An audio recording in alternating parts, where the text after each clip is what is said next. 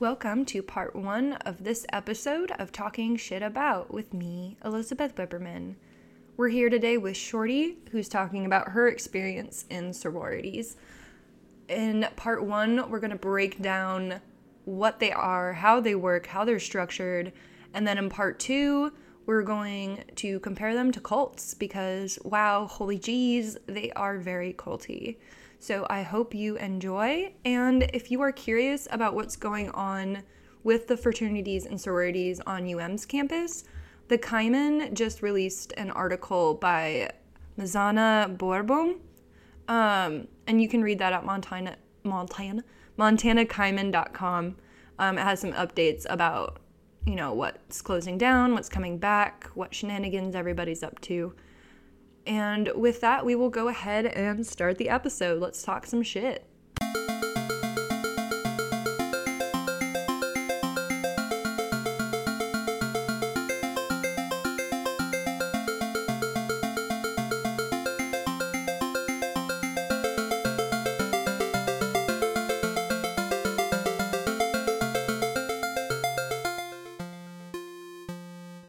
I am here today with my dear friend Shorty to talk shit about sororities. Hi, Shorty. How are you? I'm good. I'm excited. This is a lot of tea I get to spill, and I'm very excited to spill it. So, I'm yeah. so excited for you to spill it because sororities are one of those things that it's like I want to hate like inherently, but I'm like I don't really know that much about them except for like what I know from you now. Mhm. Which really isn't like that much. But yeah, I am excited to like hate them with like reason, you know? Yeah, yeah, yeah, yeah. I feel like there's some parts like the intentions behind sororities are good, but the actual action of sororities, at least the one that I was in, did not turn out good. So, yeah. So what is a sorority? So the like textbook definition that I was told when I started joining and everything was that a sorority is typically a body of women who come together to work together to acquire scholastic goals. So most sororities, like they have goals for GPA every semester, they have goals for grades in general. They typically have a philanthropy. So some of them have like an organization that they're tied to. Some of them have a specific place in the community which they're donating their funds to and they fundraise for. So it's a mixture of like scholastic, but also to like being involved in the community and supporting the community and doing something that makes a bigger impact and a broader impact. And then typically sororities on a campus have like a conglomeration that they all hang out in, kind of like something that they all kind of put together to oversee all the sororities on a campus. And that too typically has a philanthropy of some kind. And that as well kind of has like rules and protocols that align with scholastic goals and align with like volunteer goals and that kind of stuff. Make sure that sororities are not just like party houses for people, but are actually like doing what they were established to do way back when the first one was established. And then sororities typically you have your chapters, and then you have underneath those all a bunch of chapters, and then you have like your section, which like the one that I was in, we were in the western, we're in like the mountain section of it. So all the sororities from that section have one specific person that comes to visit them and check in and make sure that they're running correctly and that they're following the rules and the goals, that kind of stuff. And then you have national, and that's like the original base home for the sorority. And I was lucky enough to go to my sorority's national campus, and that was really cool. Me participate in a national event, which is really awesome. And national just kind of is like home base. It's the ones that are like, here's the rules, here's what we want you to accomplish, here's the support system that you have, here's what we expect to happen within your sorority, and here's how you deal with issues and problems and so on and so forth. But the base goal is like women coming together to work together to get their degrees in college. And the reason why they started was because women were very rare on campuses way back when. And so they would stay together to kind of help them and encourage each other while getting their education, because the male versus female on the campus, it was a lot different than what it is today. And men viewed women as lower than themselves. And so on campuses, they were typically isolated when getting their degrees. And so it was a way for women to connect and not feel so isolated and support one another. Yeah, kind of a short history slash synopsis. Perfect. What Yeah. is like the structure of like an individual like house look like? Yeah. So when I was in my sorority, you have your like all the girls, and in mine, I think we had about like 50 plus, I want to say. And then when you're in the sorority, you have to live in the house for a certain period of time. So, like at my sororities, you had to live inside the house for 2 years. And our house had 35 women total that could live in the house, which, like, looking back, 35 women in the house in a single house with like 12 rooms, 14, 15 rooms, maybe. That was not a good idea. But you have just typical sorority sisters, and then you have typically a president and then like a vice president, and then you have someone who's in charge of like finances, someone who's in charge of like the house itself, a house mom who's Okay, technical difficulties. a We are talking about the house structure. So you have an ungodly amount of young women yep, together, yep, 30 to 50-ish. yep. And then you have some, it sounded like a president, vice president. Mhm. And are those like fellow students? Yeah, so the vice president and president, like everyone who's in cabinet basically is voted on by the of all the girls. And so they like run every year, and then you get to choose who you want to be president, vice president. Um, there's chief financial officer, chief philanthropy officer. There is a chief like house officer who's in charge of like assigning who your roommate is, assigning what chores you have to do, all that kind of stuff. And also they're in charge of like who can live in the house, who gets to live out of the house. And then you have the person who's in charge of like all of the stuff that you do for the sorority that's considered like sacred. So like in sororities, there's a lot of things that like even though I'm not a part of it, I don't feel comfortable talking about because it's stuff that like I sworn to secrecy in. And so that person's in charge of like everything regarding that. And they're the person who's in charge of like when you go through initiation night, they're the person who sets up initiation, they're the person who chooses big littles, they're that person. And then you also have your house mom who's like not a part of the sorority, who is an older woman typically who was paid for by the sorority to stay in the house and be in charge of like all the women. And that kind of stuff. And then there's some other people. I'm like blanking. There's like a lot more. There's a person who's in charge of like your academic scholarship and academic, like how well you're doing in academics. And if you're not doing too well, they can put you in academic probation, all this kind of all that kind of stuff. But yeah, there's quite a bit of cabinet positions. And then typically cabinet would meet separate from the rest of us to kind of go over things, decide things. And typically the president, when the person from like corporate would come or from like our district would come in Sierra sorority, they would typically meet with like the president and the vice president of the sorority. So yeah, so you got like some structure in there. It's not just like a bunch of women running amok. You have some structure. Let's get into your story. Yeah. How did it start? What drew you in? How did you end up in a sorority? Yeah, so my family, I come from like I was never really close. I'm the middle kid. I was never really close with my family. Like my little brother and I have never really been really close. My older sister and I have never really been very close. My mom and my dad have been very close. And throughout high school, I really just wanted like a good group of like girlfriends I could hang out with and rely on and lean on and really have that support and people I could really like trust to constantly be there for me. Because in my home life, like I had people who were there for me, but I couldn't trust that they'd always be there for me. And so I really just wanted a sisterhood. I really just wanted people who were going to stand by me and stand with me and really support and care for me. And a sorority sounded like that kind of place of like women coming together, supporting and loving and caring for each other, and building each other up and congratulating each other and pushing each other to become better people. And that's what I really wanted in my life. And also to in high school as a kind of person, and even going to like college, I was like, I want to be the kind of person that does stuff you don't expect.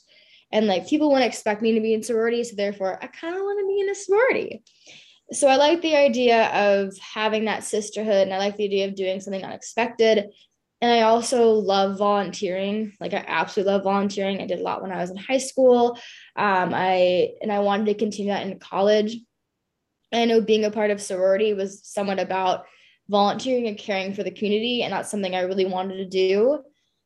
And so because that's what also kind of drew me was the fact that they were so willing and wanting to be part of the community and support the community.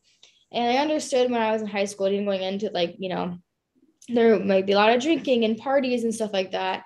And I was kind of like, I'm not there to drink and party. I'm there to support other women, care for other women, to volunteer in my community, and to be a good role model within my community, and to get my degree, and these different things. I'm not here to party. I'm not here to get with all the frat boys. Like I'm here to study hard, make really good friends, and make good connections and memories that I'll never forget.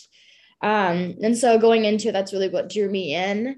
And the sorority that I ended up going with really had the ideals that I wanted and the ideals that I liked. And the girls that were there that I met seemed like they'd really care for me and really support me at the time. But yeah, it was really just like the way it was presented to me at the time that really drew me in. Was there like a moment where you knew? Yeah, I think I was like a junior or senior in high school, and I was like, yeah, I want to be in a sorority when I get to college. Like it just seems like kind of fun. Typically sororities don't like come into high schools and recruit people, but what they will do is that they'll go on Instagram, and like not typically the sorority that I was in, but there's other sororities on campus who did this. They would go and look at all the women who were going into the college and were going to be freshmen in college, and they would look for the girls with the most amount of followers on Instagram, the prettiest ones, the models, and they would recruit them through Instagram and say like, hey, you should rush and you should become part of our sorority because we're the prettiest girls on campus and we want you to be a part of our sorority. And that was something that like when I found out, I was like, whoa, they do that. And they're like, yeah, they will contact girls as they come into college and say they want you to rush and say that you have a bid for that sorority because of how many Instagram followers you have or how popular you are, how pretty you are. And I was like, wow, that's kind of messed up. And they're like, yeah, it is kind of messed up that they do that. So yeah, but no, it was my senior year of high school. And then I knew going into my freshman year of college that I really wanted to be a part of a sorority. What was the joining process like? Yeah, so the joining process, you have like a week, and throughout that week, you go and visit other sororities. So you have the first day is what we call water rounds. So you basically go to the campus that I went to. There was four different sorority houses. And so you went to all four sorority houses and you just sat down with them and drank a bunch of water. You had to pee a lot that night because you were drinking a ton of water, and you're just having conversations with them about like, what are you looking for in a sorority? What are they looking for? What their sorority is like, getting to know them getting to know you. And then you would rate on a card from like 1 to 4, like which one you wanted the most and which one you wanted least. And then the other side, that house would vote on you, and they would say that it was also a score of like 1 to 4, one being, I think it was like 1 being the most, 4 being the least. And then depending on if they wanted you as much as you wanted them, the next night, that's who you would go to. So first night was water rounds, and typically throughout this whole entire time, you were dressed usually very nicely. Some girls wore heels, and I mean like heels, like 6-inch heels. And you were expected to like dress nice, wear dresses, wear skirts. Like you were not to wear jeans. Like it was kind of like you had to dress more professionally, because you wanted to be viewed as like, a good fit. So you had water rounds, and then you had, oh gosh, I'm trying to think of the second night. You had house tours. That's what it was. You had house tours. And so you would typically be invited to 2 or 3 houses. It's been a long time, so I can't remember exactly every single night. But you'd be invited back to house tours, and you would go and get a tour through the whole entire house. And they'd be like, this is like what our rooms look like. This is where we do our laundry. Typically, they would have a study room. One of the sororities had a workout room that was basically in the basement, had a whole entire like gym setup, which was really cool. And then you get a house tour of everything. And then you typically would sit down at some point and you would be told about their philanthropy and what they do and the different places they organize with and fundraise for and that kind of stuff. And then once again, you typically had 2 nights of house tours, I want to say. And then so it'd be like Monday you did water rounds, Tuesday or Wednesday you did house tours. And then a house tours, again, you would vote, this is the sorority I want to go into, 1 to 4, and they would vote on you 1 to 4. And then it was pref night. And pref night is where you kind of go in. It's the sorority's last chance to say that they want you, and it's their last chance to prove to you that you should be there. And it's your night to kind of decide which one you want to go to. Typically, a girl will have like 2 houses they'll pref. And then sometimes they'll have 1 house. And sometimes if a girl is really popular, they'll have more houses to choose from. I had 2 that I prefed at. And basically what they do is they like really kind of gather around you. They really support you, really make you feel cared for because they really want you to be a part of their house. And then you go downstairs and you watch a video about how amazing their sorority is and how wonderful the girls are and how amazing being part of their house will be. And there's a lot of crying because the girl's like, oh my God, like, I know I want to be part of this place, like that kind of stuff. I want to say I cried on my pref night. I don't remember exactly if I did or not. It was so long ago. But yeah, so you do that. And then that's like typically Thursday night. And then between Thursday and Friday night, the houses choose if they want you or not. And if you do, you get to go to bid day, and bid day is on a Friday. And what we did is we all gathered in the gym at the college, and they have envelopes, and you're given an envelope with your name on it, and you're supposed to open it up, and whatever house it says in the little card is the house that you got a bid from. So it's the house you're going to go, and you're going to go through their initiation process with. And so I got the house that I wanted. And so they had us, you like would run to the side that you were on, and you would go and you'd get your bid day stuff, and you'd have a bid day buddy, which is a girl in the store that would be with the whole entire day. And then you would go to the sorority house and you would it was a big grand event where all the girls were invited. And it was the way for the whole entire sorority to get to know these new girls and the new girls to get to know each other. And it was really fun on bid day. There was like a big event, and in sororities, you're not allowed to have any alcohol on the premises. And there's like no drinking during sorority events except for like formals. And that was only if you're 21 plus. So there was no drinking whatsoever. And it was a completely sober event. And it was really fun. We had like a dance party, I think. We had like the theme that I got my bid was like Candyland. So you had like a bunch of candy and these different things. And it was just like a really fun time. And then you would go home. They would like tell you like, okay, this is when chapter is. And chapter is their like kind of weekly meeting. And it's typically like a secret meeting. So like no one's supposed to know like where you hold chapter in the house or if you hold it in the house. And so you're told like when chapter is and where to go for it and that kind of stuff. And then that kind of initiation process starts. So that's the whole thing. And then initiation, it's really different from frat boys initiation. The fact that the house that I was in, we didn't haze. Typically frat boy initiations, they do a lot of hazing.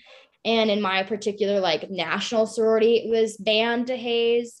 But in other houses that I've heard rumors of, they would have women sit on like washing machines. And if it was a jiggle test.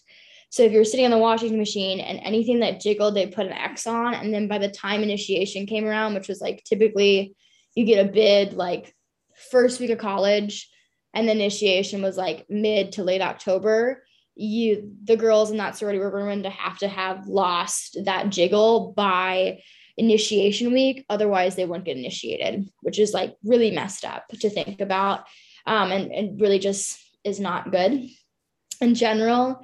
So yeah, the initiation process, you kind of just go to chapter. They usually have events for you to go to get to know each other with. And then they try and find you your big, and your big is like your mentor in the house.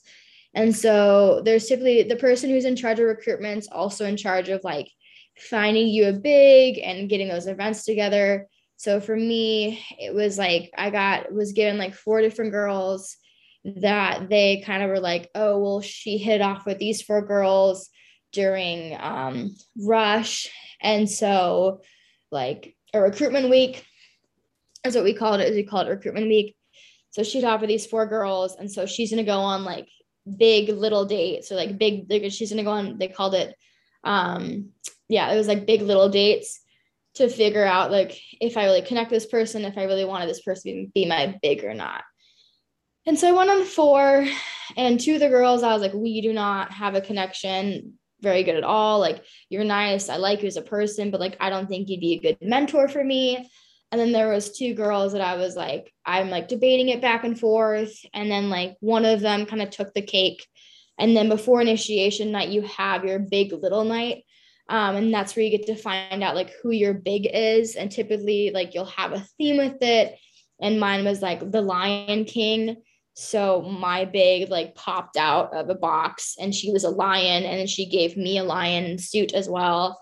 And so then that night we wore a lion suit together, and we went out and got ice cream together in our lion suit with the whole rest of our like family.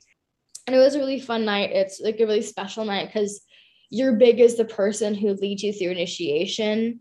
They're kind of the person like holding your hand throughout it and making sure that you feel safe and comfortable, and that kind of stuff. And initiation's like sacred. Like, I can't really speak on what initiation is like. All I can say is that the initiation that I went through had like no physical harm whatsoever. So like nothing happened bad to me physically. Like no one hit me, no one, any of that kind of stuff. Like no one was yelling at me or cursing at me, unlike what you see in the movies typically. Nothing like that happened to me. But yeah, and then after initiation, you're like a part of the sorority. Typically you get like a pin, or like, yeah, usually it's a pin, and you're supposed to wear that pin to chapter every single week to kind of say like, hey, I'm an official member of this sorority, that kind of thing. I remember when we met, I don't know where you were at or how long you had been in your sorority, but I remember at the beginning you were always really excited about it, to talk about it and stuff. Was your like introduction experience, did that go really well for you, or were there like any like red flags or like anything that you thought was kind of weird like in hindsight that you did? Yeah. So when I first joined, I was really excited to be part of it, and I really loved what we were doing in it.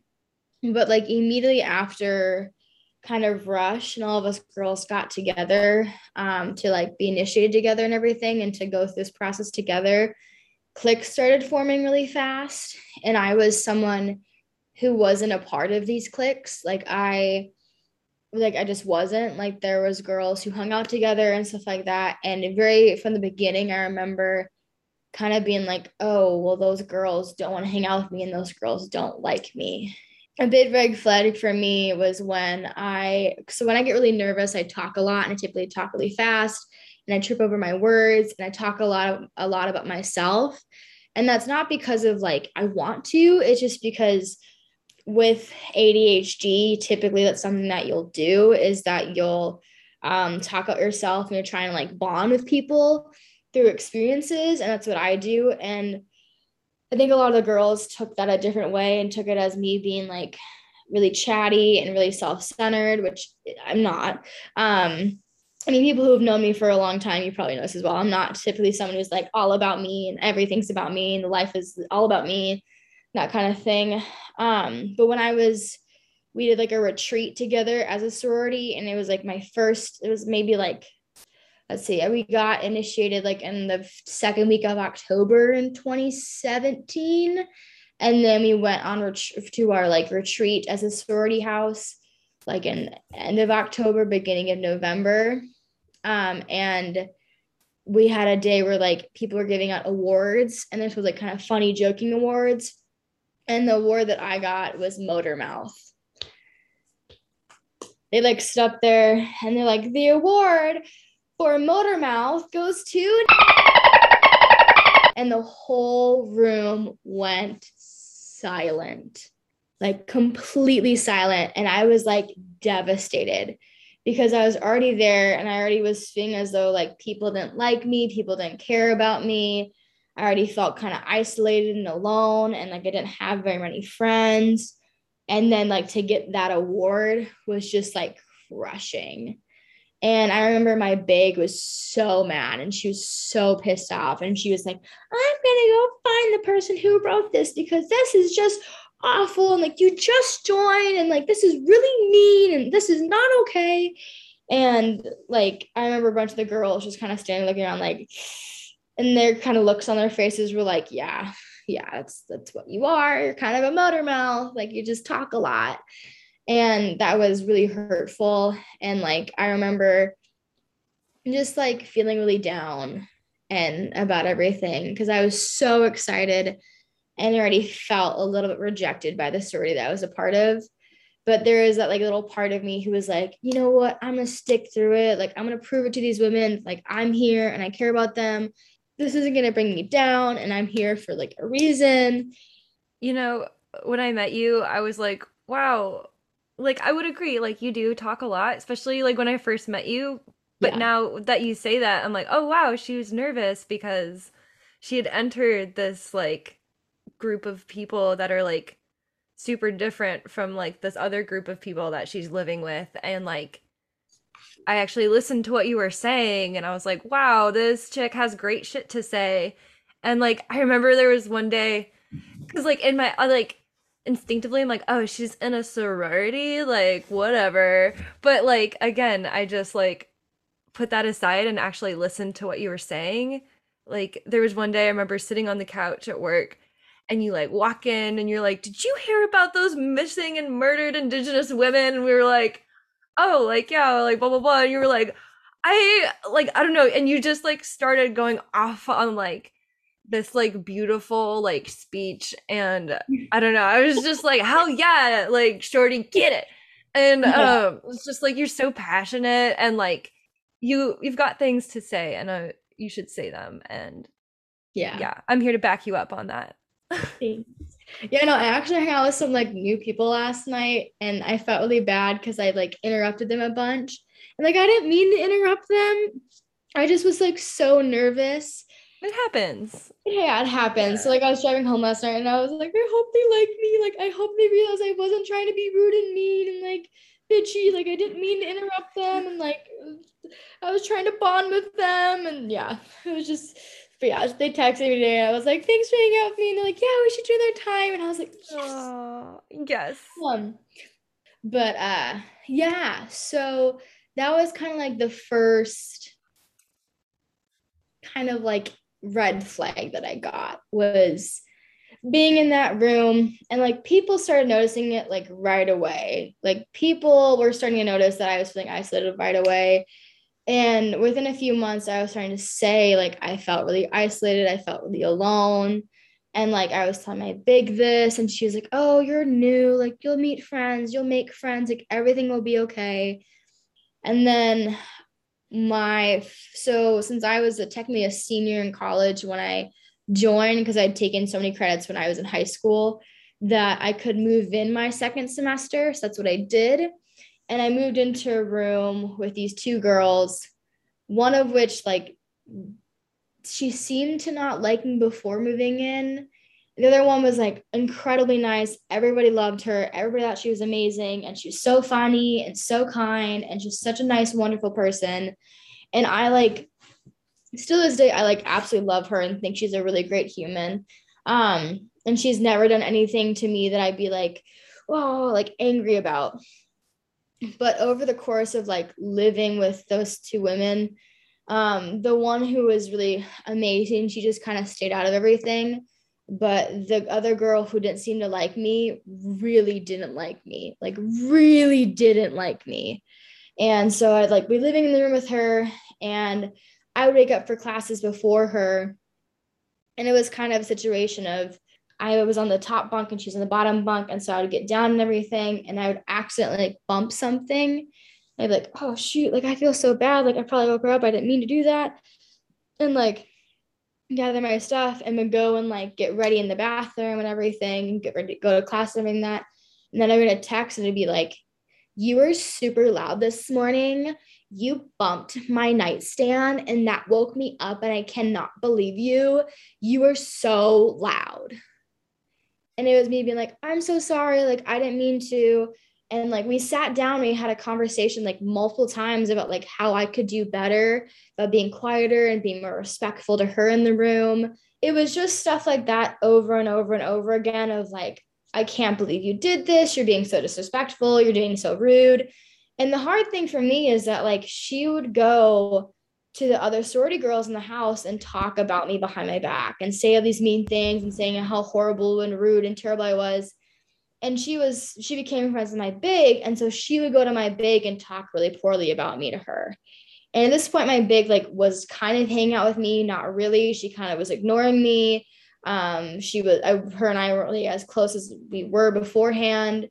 And it was just really hard to watch this person who didn't like me go to her and talk about how horrible I was.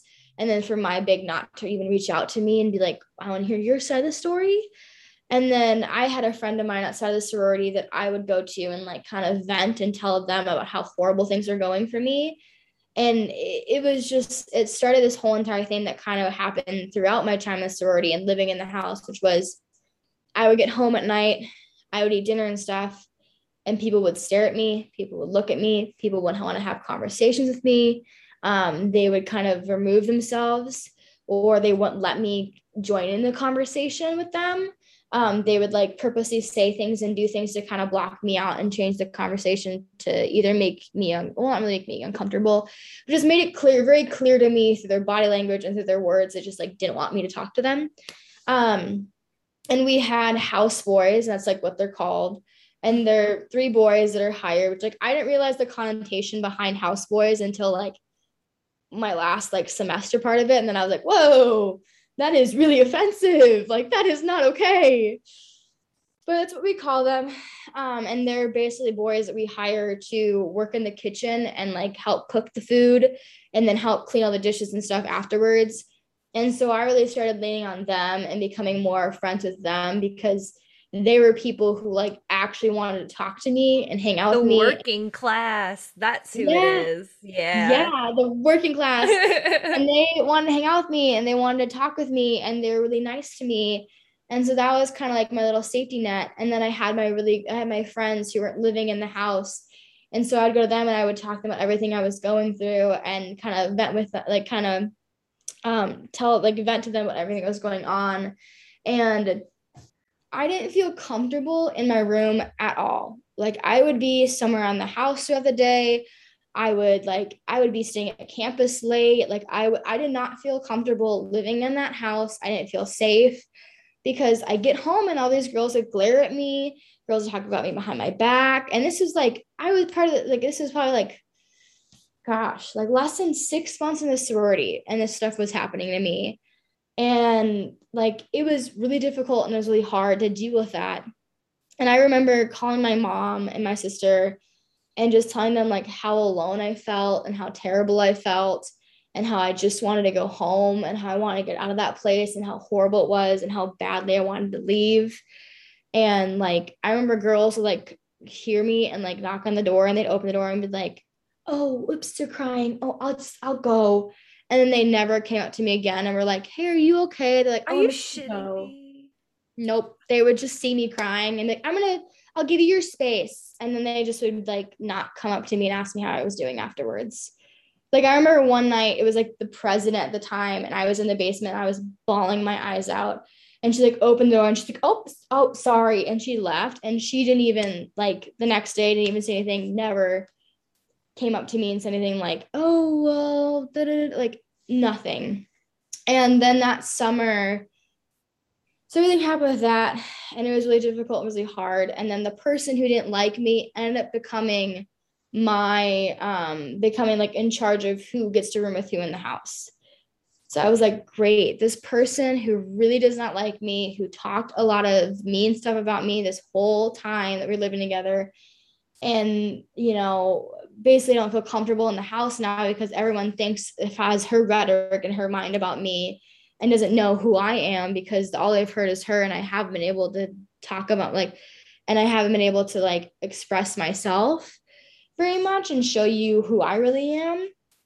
And so she became in charge of like who was going to live with who. And so I was like, oh, great. She's going to try and get me out of the sorority. Like she's going to try her best to get me to leave because she doesn't like me. And that summer I went to the national conference, which like I applied for it and a bunch of girls in the sorority applied for it. And when I got it, they were like kind of shocked. They're like, what? You got it?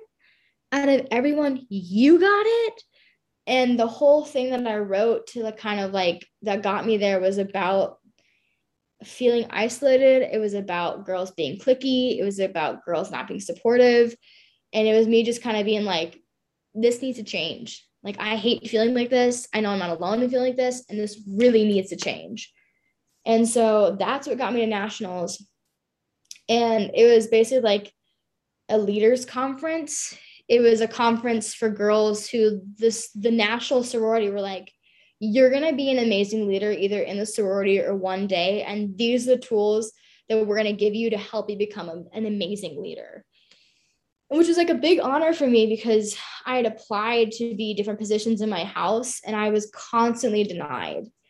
Like constantly not voted on. Like girls that kind of like snicker and laugh, not towards me, but like behind my back when I would apply for positions. And like, did you see that Shorty tried to apply for this? Like, I cannot believe Shorty did this. Like Shorty would never, she'd be a horrible person in this position. And it was just kind of like, again, like just didn't feel supported, like really just didn't feel supported. And it was really difficult. And so when I got that, it was like, wow, someone believes in me and someone thinks I have the like guts to do this and that I can do this. And that feels really great. And so I went and everything, and it was 50 other women from different chapters around the nation in Canada. And I mean, we were there for a week, but I felt more supported that week than I had been in my sorority for like that whole year. And some of the girls that like I became really good friends with there, I still talk to today, and they're still incredible and still amazing and hilarious and so kind and so sweet. And that experience is one I'm really happy that I had.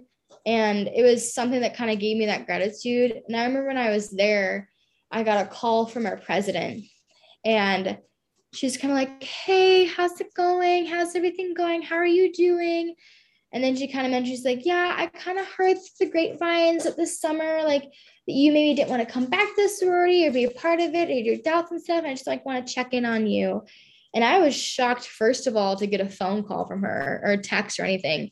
Because before this, she had like never, ever reached out to me and asked how I was doing. Like before this, she was just kind of like, oh, she's struggling. It happens.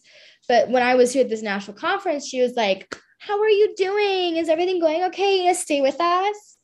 And so I kind of like was crying to her a bunch about it. And I was just like, I feel really isolated in our sorority, in our chapter, but like being with these women in this space and feeling the support and love and care that I've wanted to feel.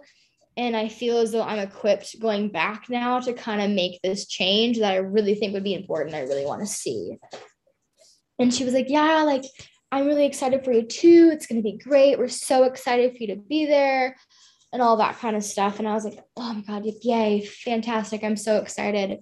And so I went back to sorority and everything. And I was living with my really good friend, and that was awesome. But that kind of isolation continued.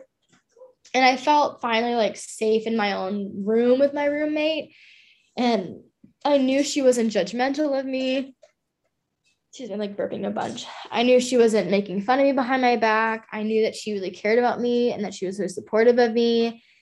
But I still felt isolated in other ways. Like I specifically remember at one point, a couple of us girls went to go get ice cream. There was like two girls ahead of me and the other two girls, and then there was me. And it was like 3 people could have fit on the sidewalk easily, but it was the two girls in front of me and me behind them. And like I would try and walk next to them and they'd get wider apart, so I couldn't. And I would try and have a conversation with them and they would just block it off. And it was just like, this feels really great. This feels really great to have happen. And I like tried a couple times. Like there's girls who go on hikes. I'm like, oh my God, I want to go hiking too. And they're like, oh yeah, you can come with us. And they would just like forget to tell me when they were going, what the plan was, all that kind of stuff. Or if I did go, it was like them two were hanging out. And then I was like the third wheel who just was there, that they didn't really want to be there. And then when it came to like any kind of events that we were at, it was really difficult for me because like I just felt so isolated. Like I remember that semester too, I tried going out to the frats and all that kind of stuff. And there was 2 groups of girls. There was the girls who go out on the weekend and party at frat houses, or take their fake IDs and they would go downtown and they would go party. Or there was the girls who were like me and they would stay home and they would study on a Friday night. And you had those 2 sets of girls. And the girls who would study home at night, the girls who would go party would look down upon and treat differently because they chose to study that night instead of going out and going partying. And we did this thing too called car barring because we couldn't have any alcohol on the premises. And so we'd go out to a car and the girls would have like, regardless if they're of age or underage, they would have like vodka in their trunks or like White Claw or something. And so you'd pull a White Claw out of the trunk and you would go sit in the car and you would drink a White Claw and then you would just like hang out and chit chat and listen to music. And then you would go to the frat houses. And like it would be like the president would be in one of the cars with like the freshmen drinking and that kind of stuff. And they would take them out to the frat houses and everything. And the girls who were older would take the freshman girls out to the frat houses and introduce them to all the frat boys. And there was girls who like would hang out the frat houses even when it was not like a Saturday night and became really good friends with the frat boys and that kind of stuff. And they were called like frat rats and everything. And some of them like were there because they wanted to get with one of the frat boys and like date them. And then there were some girls who just were like, I just like hanging out with the bros. That's why I'm here. But yeah, it was like a lot of kind of like that feeling of, you know, there was 2 different types of women. And with those 2 different types of women, one was very judgmental of the other.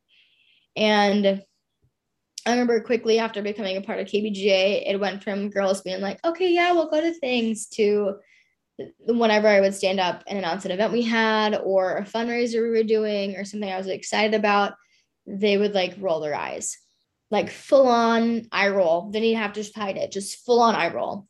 And I remember too, I started that time going to like house shows and stuff, and I was super excited about it and I really loved doing it. And some of the girls like, whoa, cool, like you go to house shows, like that's super cool. And other girls like, yeah, she's really weird. She like goes these like punk house shows on a Friday night. She doesn't even go out partying with us. She like goes to these punk house shows. And it's like, and it was interesting too, is that like, so say you went out a Friday night, or like you stayed in a Friday night, Saturday morning, you would wake up and you would get breakfast and you'd hear about all the stories of that night. And typically the girls who got the drunkest were kind of their stories were the funniest. And so all the girls like, oh my God, I can't believe so and so. She got so drunk last night. She like got on a table and started dancing. It was hilarious. Like, oh my God. And then she came back and she threw up all over the bathroom. It was gross. We had to clean up. But like, oh my gosh, she was so funny and she was so much fun last night. Like, I cannot believe how much fun we had. Wasn't it so much fun? So and so was like, yeah, it was so much fun dancing on that table. It was really cool. I loved it. All the guys were like all over me. And, it was kind of like, okay, cool, good for you. And then, if you were at home that night, like, yeah, like I just watched like Harry Potter and it was really cool. The girl's like, oh, cool. And then Saturday night, the girls would go out, and Sunday morning it was like the same thing of, oh my God, I got like so drunk last night. I like made out with so and so in front of everybody. I'm like so embarrassed. And the girl's like, oh my God, we had so much fun though. It was like awesome hanging out. I'm like, oh my God, you're so funny and that kind of stuff. And the girls who would go out and get drunk on the weekends were kind of glamorized because they were so funny and they were so fun. And the girls who stayed home or did something other than going out to their frat houses or downtown were kind of looked at as weird and were kind of looked down upon. And like that was just kind of sad as well because like as you know, I'm a lightweight. I can handle a beer and then that's about it. And so it doesn't take me much, but I really watch my drinking because I know I'm such a lightweight and I don't trust men. And so I know not to get super duper drunk in these situations because I just don't trust men, and that I'd rather be in a space where I felt more comfortable being drunk with like people that I knew and people that I trusted. And I trusted more people from KBGA to go out and go drinking around and to like do these different things with, because it was spaces where I felt safe and it was people I felt safe around. And I mean, my first roommate in the sorority, I started having really bad tremors when living there because it seemed like everything that I did, I would get yelled at for by her or like talk to about her in a way that was negative, in a way that was like put down upon me. And so I kind of got in this perfectionist mentality of like, I have to make sure I'm perfect. And if I even slightly step out of line, I'll get yelled at for it. And all the girls will judge me because I slightly stepped out of line. Like I accidentally grabbed my Advil pills out of the drawer and made a little bit too much noise. And my second roommate, I felt a lot more comfortable because she's more accepting of me. My tremors kind of stopped because I didn't feel as though like I was as stressed about being perfect. But between like joining this, living in the sorority and that semester, like I'd gained like over 20-30 pounds of weight. And it was because of like, we'd walk in and the like little pantry area we had was like full of food. And of course it was like somewhat healthy food, but mostly not. And so you were allowed to eat food whenever you wanted. And a lot of the girls stress ate. And so I would stress eat too. And so I gained a lot of weight from that. I didn't feel comfortable working out in that space because a lot of the girls were really judgmental and they had a lot of body issues in themselves. And there was a lot of like body dysmorphia. There was a couple eating disorders. There was like a girl who had to drop out because of drug abuse. There was another girl struggling with drug addiction within the sorority, and that was really hard to witness. There was one girl who was I think still to this day is a functioning alcoholic. Like she would fill up her hydro flask with vodka and sit on the oval and drink her vodka. And it was just like, you just straight vodka. And I was like, you do realize like that is straight vodka you're drinking at 11 a.m. on the college campus. And she was like, yeah, but like, I really needed it. Like I needed my vodka that morning. Like I had a rough morning. I was hungover, so I had to have vodka the next morning to like break the hangover. But yeah, I mean, a lot of it was just like isolation and feeling really alone, and then feeling really anxious because I was in this space where like anything I did that was remotely weird, wrong, or not accepted, I felt a lot of judgment towards, like a lot of judgment. And then my final roommate was the straw that broke the camel's back, because she was someone known in the house to like absolutely hate me, period. Like not even like, oh, she doesn't like her. It was like she hated me. And it was known she hated me. And at this point, before I even became a roommate, I was questioning whether or not I wanted to be in the sorority. And I think that some of the girls knew that. and put me with her because they wanted me out. Like they wanted me out of the sorority and they knew that this person would make me leave. It was awful. Like the standards in which I was held to versus what she's held herself to were different. And like apparently all the other girls that she'd been roommates with, she was awful too. I mean, again, it was a whole thing of like, it wasn't like a whole thing of like, you did this morning and it really made me mad, but it was, you have dirty dishes on your side of the room that you need to clean up, but I have dirty dishes on my side of the room that I'm not going to clean up. And then she was just like blatantly rude to me, blatantly mean to me, like constantly glaring, judging me constantly. And again, my like anxiety was really high. I had a really hard time breathing when I walked to and from the sorority house because I was like, I had a bunch of I had a bunch of like anxiety and hypervigilance at the time. And so walking to and from the sorority house was hard because there was male frat boys who'd walk behind me and they would scare me. Not because they did anything to me, just because they're men. And they're men. They scare you. So they would scare me. And then I would come home and it was just, I would hear girls talking behind my back constantly, like constantly. And at this time, I was taking some really hard classes. And so I was downstairs in the basement we call Bomb. And it was like our big study room, and you had to be completely silent when you're in there. And I didn't feel comfortable being in my room because my roommate had like designated her room, like our room as like her space.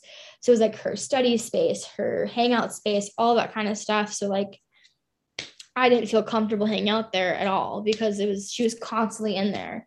And when she wasn't in there, I was like, oh my God, I'm gonna take up space. And then she got annoyed at me for taking up space. And I remember like being down in Bomb one night and I was studying. And I remember this so clearly. I can literally hear her exact tone of voice in my head when I think about this. But she just like whispered, she's like, I really hope Shorty drops. Like, I really hope she drops. Like, I'm so excited for her to drop. Like, I'm so excited. I cannot wait for her to drop. Like, I really hope she drops. And when you drop, you like drop out of the sorority. You're like, say, I'm done. That was really hard to hear. And like, at this point going home, it was the worst it ever had been. Like, girls were so like, none of the freshmen who came in, but like other girls in the sorority who I went through initiation with were making me feel really isolated. Like I would try to go to their girls' room and like hang out and stuff like that. And it just seemed like that was unwanted. I mean, I would try so hard to get them to like me and to get them to want to be friends with me and to hang out with me. And it was constant rejection. It was constantly like, you're not good enough. You're weird. We don't like you. We think this about you. It was constant, like just rejection. Like come home rejected, say something rejected, do something rejected. And that's why like I really leaned into KBGA as my family more than the sorority, was because of that. And I remember I'd come to you guys and I would talk to you about my roommate at the time and how horrible things were going. And the person who was in charge of like all the sororities was across the way. And one of the girls, one of the freshmen sat outside of the office a lot. And I remember one day, like my roommate was like, so I've been hearing you've been talking some smack about me and you've just been like talking about me behind my back. And like, I really don't think it's okay for you to talk about me behind my back in front of everybody and like people I don't know. Like, I don't think that's nice of you. And I was like, I'm not mentioning your name ever. I just say my roommate so they don't know who you are, so they can't judge you when they meet you. Like, I don't do that kind of stuff. Also, too, like, that's my safe space to talk about what I'm going through and to vent, and they really care for me and they're like my family. And I remember my sorority just being like, well, you shouldn't do that because that's mean and rude and that's not okay. And I was like, in my head, I was like, so she gets to go and she gets to go talk about me behind my back in front of all the sorority sisters, but I can't go to my one safe space and talk about her and talk about how horrible things are with her. I can't do that. That's not allowed. And I was like, that is horrible. That is terrible for you to allow that to happen. And that's acceptable. But the fact of what I'm doing is not acceptable. And I remember at that point in time too, I was on like academic probation because I'd gotten a C- in one class the semester before. And so I had someone checking in on me like every single 2 weeks and being like, did you turn in all your assignments? Did you turn in all your assignments? Are you working really hard? Are you making sure you're living up to our standards? And it was stupid. It was so dumb. I was like, I literally got a C in one class, one semester that brought my GPA down by like 10 points. Do you really have to sit down with me every single 2 weeks and make me feel as though I'm not good at college and I don't know what I'm doing? I'm taking 19 credits right now. Do you really think I don't know what I'm doing? It was defeating. It was just really defeating. And it just felt as though like people just didn't like me, didn't trust me, didn't believe in me, didn't support me. And I remember I had a therapist at the time that I would go to, and she would hear all of this and she would just go, I cannot wait for you to leave that place. That place is so horrible. That place is so toxic. It's so bad for your mental health. Like, you're obviously not getting the support, care, or love that you deserve and that you need in that space. And it was really hard leaving it because I had so much faith in it. Like, I was like, part of me was like, just like stick with it. Like, it'll get better. Like, it'll get better. It'll get better. Like, I just got to keep going. It'll get better. The girls were like, will want to get to know me more and we'll become friends and like, it'll get better. And that was something I just kept repeating to myself because I wanted so hard to believe in it. And I just was getting shown something else time and time and time again. And whenever I go to events or whenever I come home, it was constant glaring judgment, passive aggressiveness, like constant rejection, like every single night, every single day. And like during Radiothon, that year, Radiothon, like coming home was horrible. Because, we'd Didn't spend, they like withhold food from you or something like that? Or yeah, dinner? yeah. So like what happened is that, so like I would leave in the morning, and if you were going to miss dinner that night, you had to write your name on a sheet and they would keep it for you. And so, I would go to campus and I'd be in the office at 8 a.m. And then, we'd come home at like 7, I'd come home at 7 p.m. and I'd eat dinner. And like, they would all like look at me and they're like, she doesn't care about the sorority. All she cares about is her stupid radio show and her stupid radio station. She doesn't even want to be here. Like, she does not care about this at all. And that was awful to hear because like I was at KBGA being a good student, working really hard there. And I was a community organizer at the time and doing a ton of interviews with bands and local bands, like national famous bands, because I loved what I was doing, because I really wanted to connect the community to KBGA. And I felt as though I was doing a really good job, and I really loved my job at that point in time. And I love being PD too. But I really love being a part of KBGA. And like, even looking back at my college experience, like KBGA is a highlight. It'll always be a highlight. It'll always be the point of which I'm like, that was my whole home. That was my whole family. Those people I really cared about and still care about. Obviously I still keep in touch with. That was really awful coming home that week because it was just a bunch of people being like, she doesn't care. Like, she doesn't care at all. She doesn't care about anybody but her stupid radio station and herself. And it was like, actually, I'm doing this because, in our goals, we say to work with the community and volunteer a bunch and do these different things. And that's what I'm doing. Like, I was the girl in the house who every single semester would either reach volunteer goals or overachieve volunteer hours. So you'd like get a certain number of volunteer hours, which is like 4 or 5. And I'd come in with like 20 or 30 or like 15, like way above what you're supposed to have. And everyone was like, oh my God. And I was like, what? I just love volunteering. I love helping the community. That's like why I'm a part of this, is to help the community and to be a good role model and everything. Around this time too, I have to tell a story because it really encapsulates how terrible it would be. So our vice president at the time, she had a lot of dietary restrictions. And it was my job one night to go through the fridge and toss out all of because we had like one fridge that was for leftovers and one fridge for all of like any food that us sorority sisters wanted to have. And so it was my job to go through the fridge. And so that's what I did. And there was a soup and the date on it was really weird. It looked like the soup was expired. So I tossed it out. A couple hours later, the vice president of the sorority comes into my room. Bloody murder screams at me. about throwing away her soup. I cannot believe you threw away my soup. You know I have dietary restrictions. You know I can't eat a lot of stuff. And you threw out my soup, and that was expensive soup. And she was pissed. And like, she was so loud, the whole house shook. And she was screaming at me over soup. Just soup. That's it. Literal just soup. And I even was like, I can go to the good food store tonight. I can buy you some soup. Like, I'm so sorry. I thought I read the date wrong and I threw it out. Like, I'm so sorry. I didn't mean to throw away your soup. I feel really awful now. Like, I apologize. Like, what can I do to fix this? And she's like, no, you can't do anything. You threw away my soup and I cannot believe you did that. You know, I have dietary restrictions. And I can't believe you. Like, you're so mean and you're so awful for throwing away my soup. Like, multiple women came from the house, like came up to me that night. And like, I mean, I had to leave the house. Like, I think I went to a friend's house that night and cried my eyes out because I just like felt so defeated by that. And it was the vice president. Like, it wasn't even like a random girl that I was in the sorority with. It was like the person who was in charge of all of us. And she'd come into my room and yelled at me, something that you shouldn't do as a leader, and especially over soup.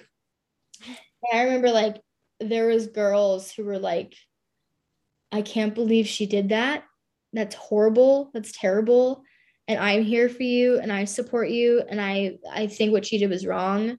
And I really think that she should apologize. And it took like 3 or 4 girls going to the president of the sorority at the time, talking to her and even yelling at her to make the vice president apologize to me. And even when the vice president apologized, she's like, I'm sorry you threw away my soup. Like, not even like, I'm sorry for the way I acted. It was, I'm sorry you threw away my soup.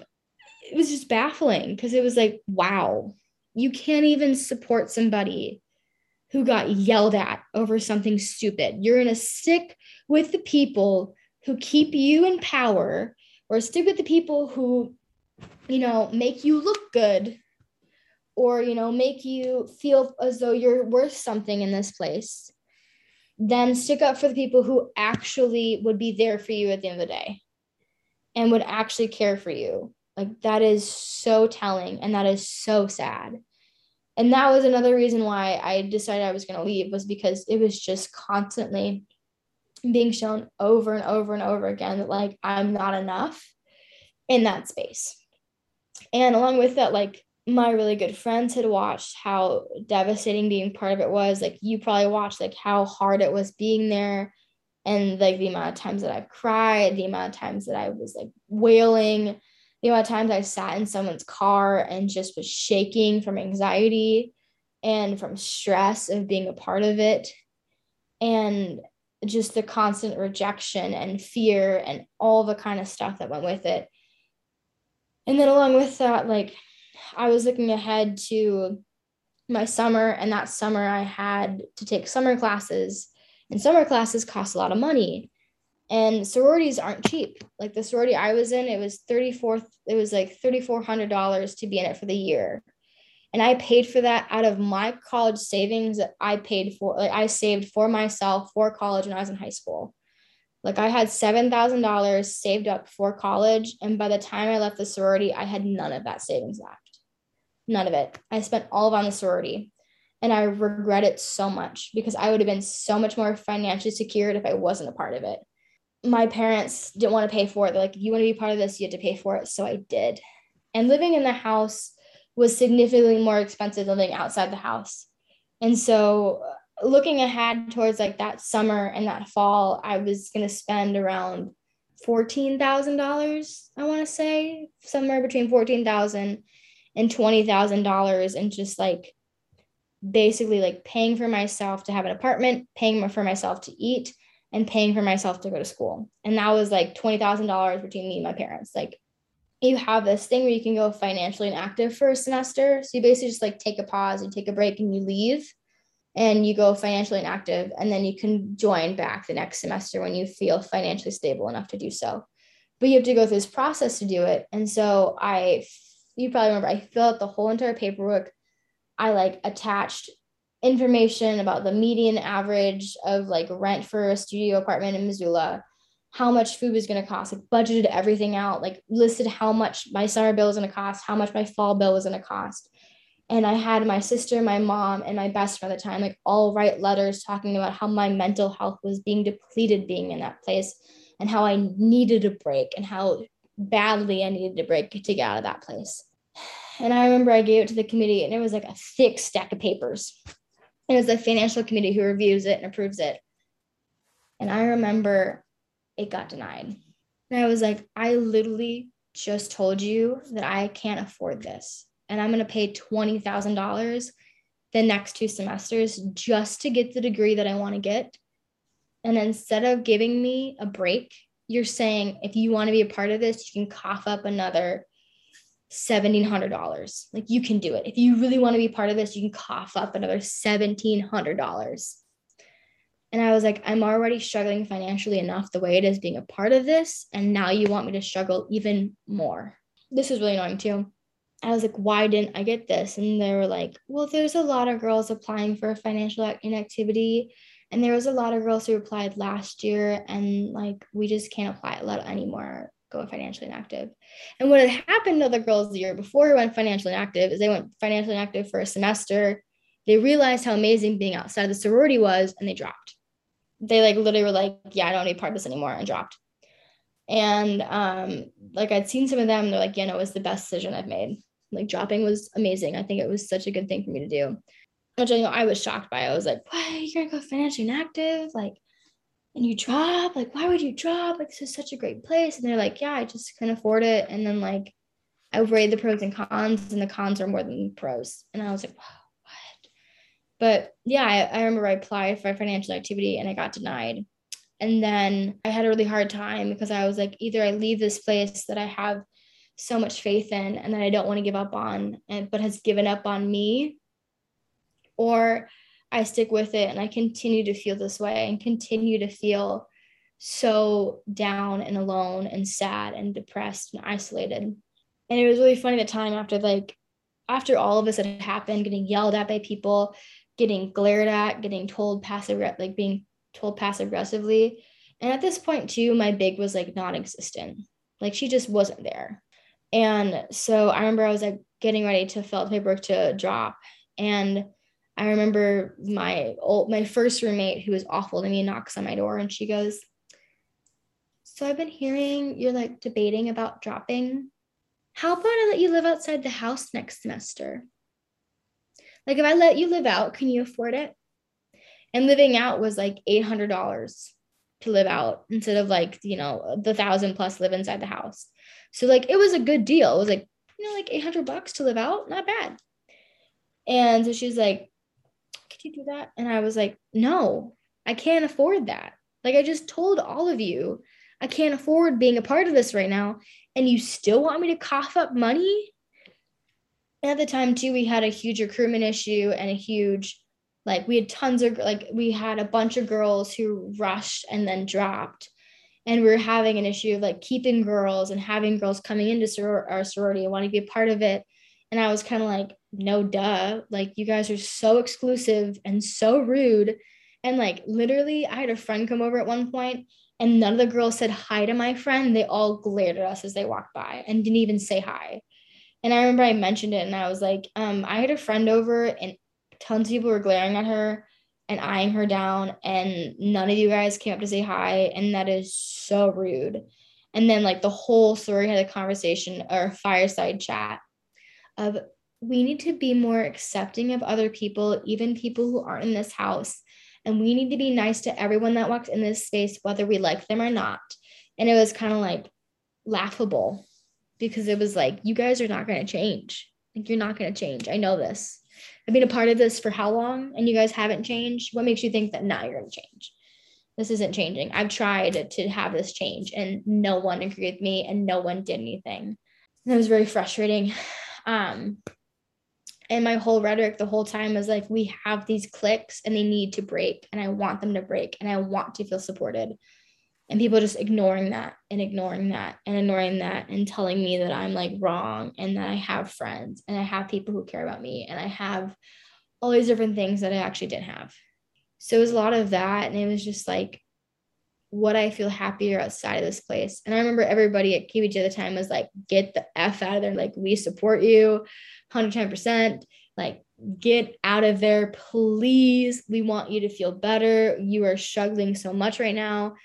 The fact that they denied your application to go financially inactive is stupid. And we want you out of there for your health and for your safety. And I remember my therapist too was like, I want you out of there for your mental health, because your mental health is struggling so bad. Backtracking a little bit, we had a Halloween party the semester before, and that night I decided that I would become a funny drunk girl. And so I got super duper drunk, like super drunk. Why? Because I wanted to be viewed as a funny girl and be accepted in my sorority. So I got super fucking drunk. And I remember the next morning, it wasn't, oh my God, Shorty was so much fun. She was so drunk. It was like, I can't believe her. She got so drunk last night. She's such an alcoholic. She's so messy. Like, did you see her last night? She's such a drunk. And it was just, I felt so depleted because I was like, I just did this to make you like me. And you don't like me still. I did something that you've shown me multiple times that you accept people for, and then I wasn't.